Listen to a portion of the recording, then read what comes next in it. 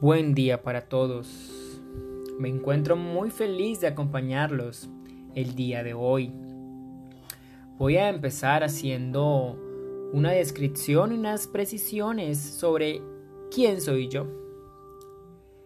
Empezaré diciendo que soy un pintor holandés muy humilde. Siempre fui muy generoso.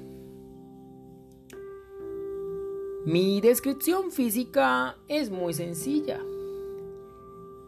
Soy delgado, pelirrojo y llevo algo de barba. Siempre he sido un apasionado empedernido por la pintura y me gustaba pintar al aire libre. Siempre cosas sobre la vida real. Algunas formas que caracterizan mis pinturas son los espirales. Y una de mis pinturas preferidas es La Noche Estrellada.